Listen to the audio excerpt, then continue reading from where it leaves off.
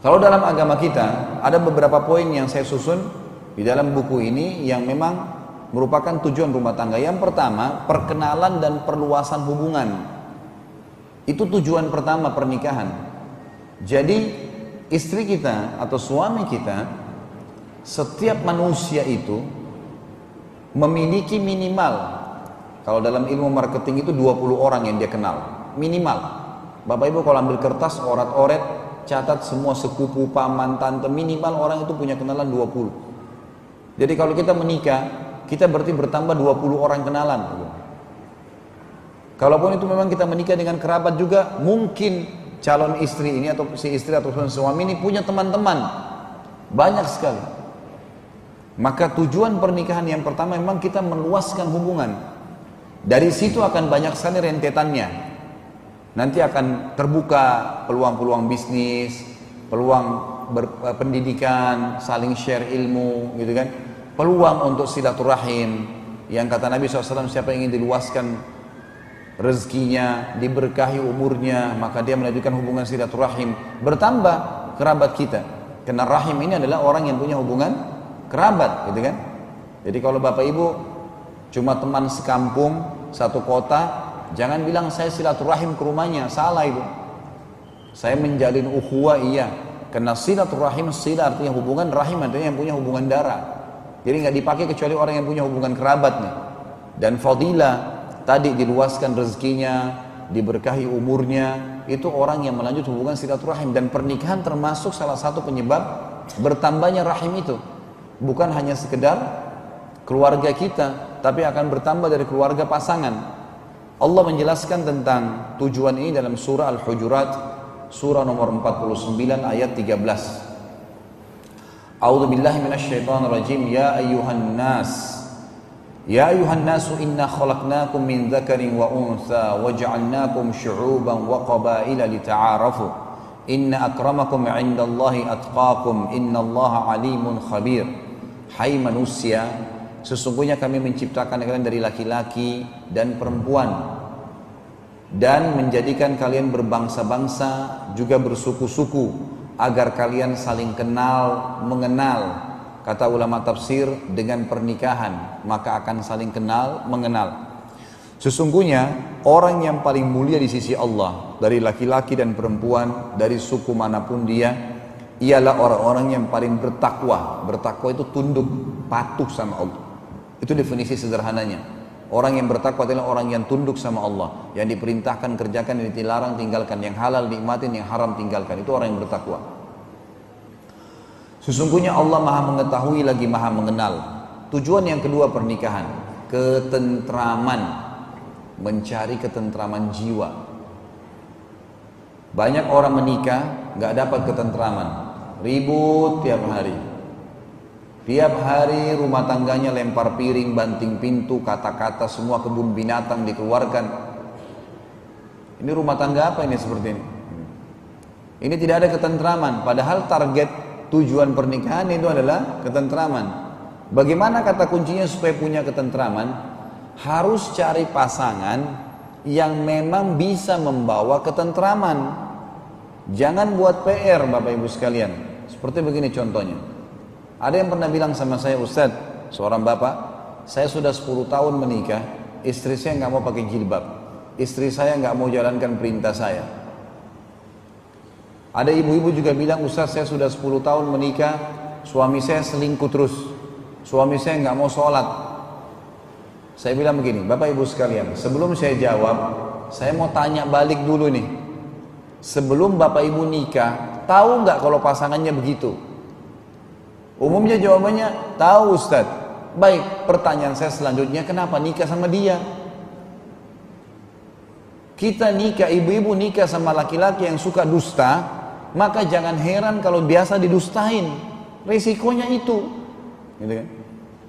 Kadang-kadang, nggak apa-apa deh, nanti gampang setelah nikah saya bantu, saya pandu, tuntun supaya taubat. Itu buat PR namanya, nggak usah. Untuk apa ngurus-ngurus yang begitu? Wong kita kalau menikah ada hak dan kewajiban yang harus dijalankan. Ngapain bawa PR-PR ini?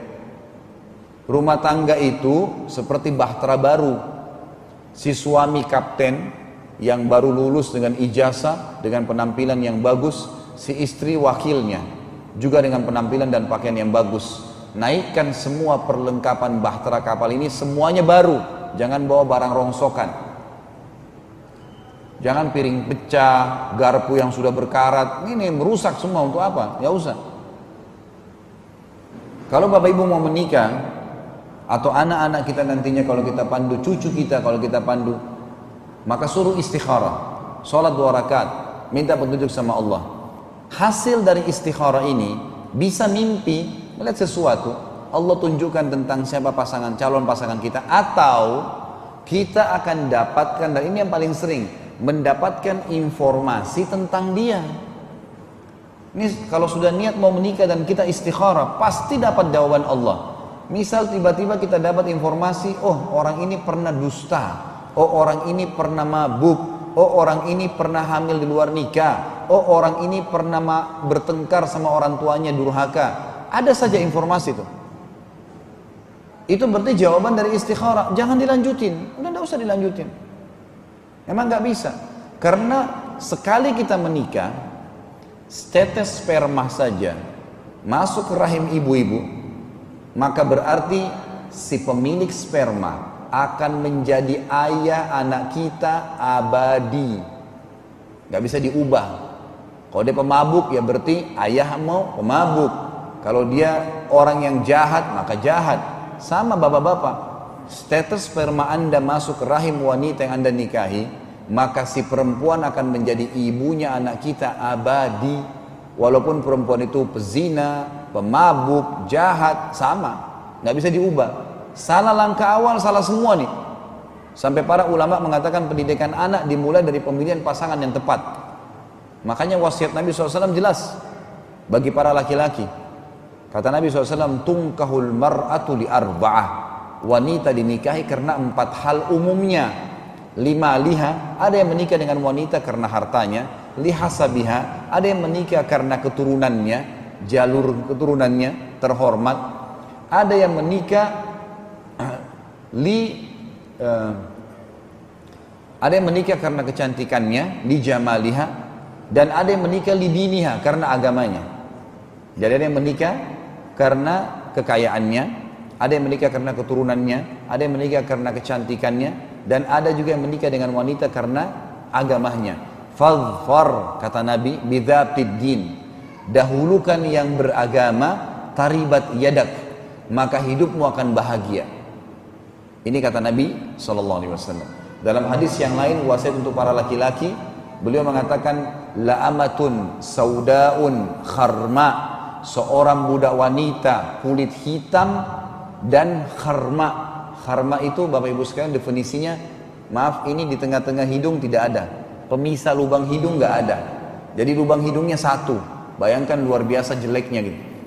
Tapi Nabi SAW katakan budak berkulit hitam dan kharma, nggak ada pemisah hidungnya, itu zatud din, tapi beragama, khair, jauh lebih tepat kau jadikan sebagai istri. Sampai begitu wasiat Nabi SAW, agamanya. Jadi pada saat si suami berangkat safar, nggak takut dengan selingkuhan. Anak ditinggal, tahu anak ini bagaimana dipegang, dididik oleh wanita siapa. Wanita yang kualitas ibadahnya, mungkin dia sering bangun sholat malam, dia banguni juga anak-anaknya, dan seterusnya. Sama halnya sebaliknya, wasiat untuk ibu-ibu dan walinya, ayahnya. Kata Nabi SAW, tadi kalau untuk laki-laki agama, kalau ibu-ibu juga sama. Idza ja'akum man tardawna dinahu wa khuluquhu fazawwijuh. Dalam hadis Bukhari, kalau telah datang kepada kalian wahai para wanita dan wahai walinya, ayahnya, siapa yang kalian tahu ridho agama dan akhlaknya, agama dan tata kerama hidupnya, karakternya, gitu kan. Fazawwiju, terima lamarannya. Illam taf'alu takun fitnatu fil ardi wa fasadun kabir.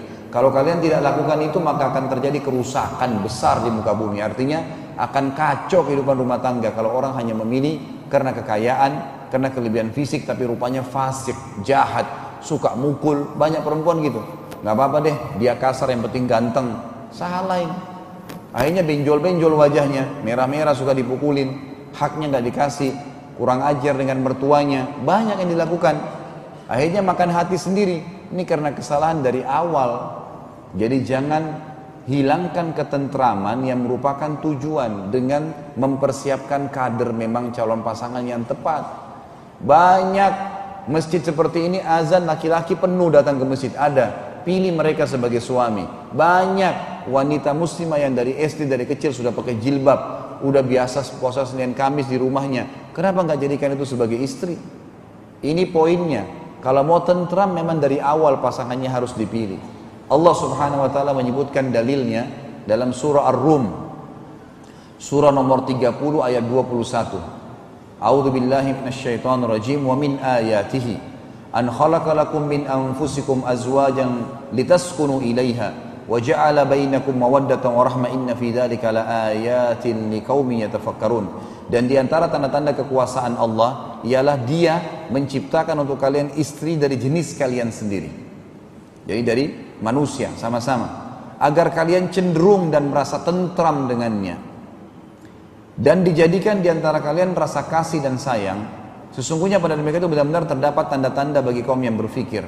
Jadi kalau ada yang bertanya Bapak Ibu sekalian, kok saya menikah saya nggak dapat ketentraman? Kata Allah, menikah tadi bisa memberikan ketentraman karena Anda tidak penuhi syaratnya. Kalau dicari wanita salihah, ya, laki-laki yang saleh, maka insya Allah terpenuhi, pasti ada ketentraman, tidak mungkin tidak.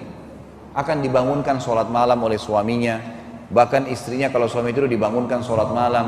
Kata Nabi SAW, semoga Allah merahmati suami yang bangun malam hari untuk bangun sholat malam, lalu dia membangunkan istrinya, dan kalau istrinya nolak, dia mengambil sedikit air di jarinya yang dia percikkan ke wajahnya agar bangun sholat sama-sama.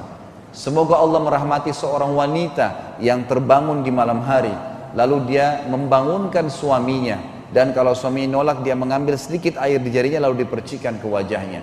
Ada motivasi di sini, artinya soleh dan soleha akan menarik kita kepada ibadah kepada Allah Subhanahu Wa Taala. Ada pernah ibu-ibu ngeluh sama saya, dia muslimah baik, masya Allah, hadir di pengajian, suaminya mustahil hadir di pengajian, nggak pernah mau hadir pengajian, dan dia tidak pernah mau ke tempat-tempat maksiat, tapi sudah jadi suaminya. Tiap malam diajak ke karaoke, tiap malam diajak ke diskotik, dia nolak, dipukul, nolak, diancam cerai. Bagaimana saya harus lakukan, Ustadz? Ini kesian kadang-kadang Ustadz, Bapak Ibu sekalian ya. Ustadz ini sering diposisikan pesawat itu sudah patah sayapnya dua-dua, Ustadz selamatin. Enggak dari awal masalahnya. Kira-kira apa yang mau dijawab kalau sudah seperti ini keadaannya? Cuma dua jawaban, pertahankan sambil dakwai atau cerai dan berharap Allah berikan ganti yang lebih baik. Cuma itu jawaban dakwah, nggak mungkin ada yang lain, gitu kan? Mau bersabar silahkan, boleh saja, tapi ya dalam konsekuensi yang sudah ada, apa boleh buat? Tidak mungkin tidak. Maka harus diperhatikan, ketentraman harus dicari di sini. Yang ketiga, tujuan pernikahan keturunan. Cari pasangan yang subur, punya keturunan, dan ini bisa dilihat dari jalur orang tuanya, keluarganya, kelihatan. Kalau mayoritasnya maaf mandul, maka ini sebaiknya jangan. Kalau Anda tanya lebih jauh bagaimana dengan orang yang mandul kalau begitu, ya itu urusan lain, itu kita tidak bahas sekarang, karena dari mayoritas manusia umumnya mereka subur. Ada 1-2 orang yang mungkin, ya maksudnya sekian, ya ada sekian persen yang mungkin mandul, tapi umumnya tidak. Manusia memang berkembang biak dari situ, Allah kasih begitu. Kalau ada ibu-ibu yang menikah dengan seorang laki-laki melamar, lalu kemudian dia bilang, saya mau nikah sama kamu tapi syarat saya nggak mau punya anak ya, tolak langsung lamarannya. Nggak bisa, bagaimana caranya? Sperma ditetesin di rahim, kemudian tidak hamil. Walaupun mau dihadang berapa kali, tetap nggak bisa. Biar orang menggunakan alat apapun, kalau Allah mau dia hamil, bisa hamil, gitu kan? Terus kalau hamil, suaminya nggak mau terima, suruh gugurin, dosa. Gimana caranya? Itu target, tujuan, nggak bisa. Punya keturunan. Makanya tidak boleh juga salah memilih pasangan. Allah menyebutkan tentang tujuan ini dalam surah An-Nahl, urutan 16 ayat 72.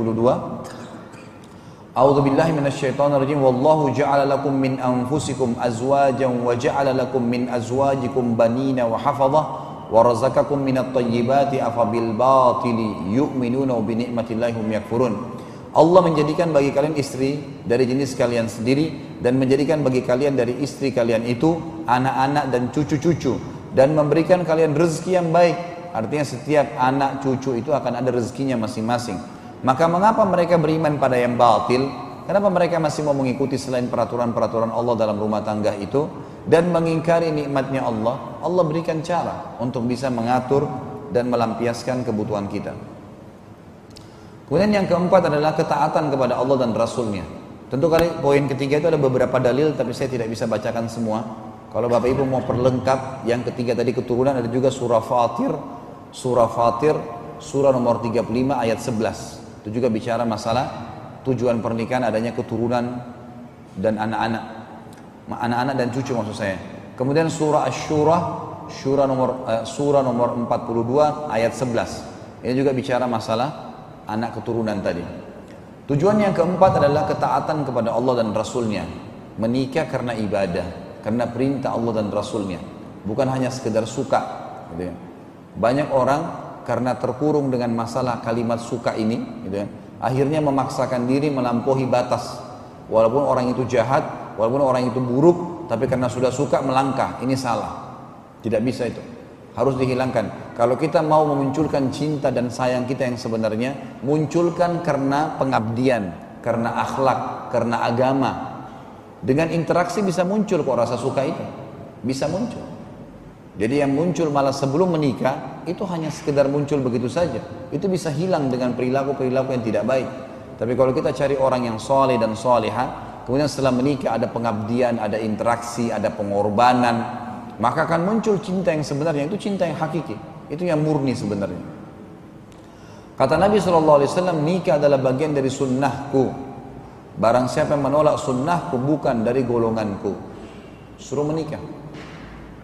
Juga kata Nabi SAW di dalam hadis yang lain, wahai sekalian anak muda, barang siapa dari kalian yang sudah mampu di sini bukan mampu finansial, mampu menjadi istri atau mampu menjadi suami, sudah mampu memimpin, sudah mampu untuk mendampingi, maka sebaiknya ia menikah, karena nikah akan lebih menjaga kesucian pandangan matanya dan kehormatan kemaluannya. Yang tidak mampu, belum punya kemampuan, khawatir gak bisa mimpin kalau laki-laki, khawatir belum bisa mendampingi kalau perempuan, belum siap hamil punya anak, maka dia semestinya berpuasa, karena puasa itu akan menjadi tameng dari syahwat dia.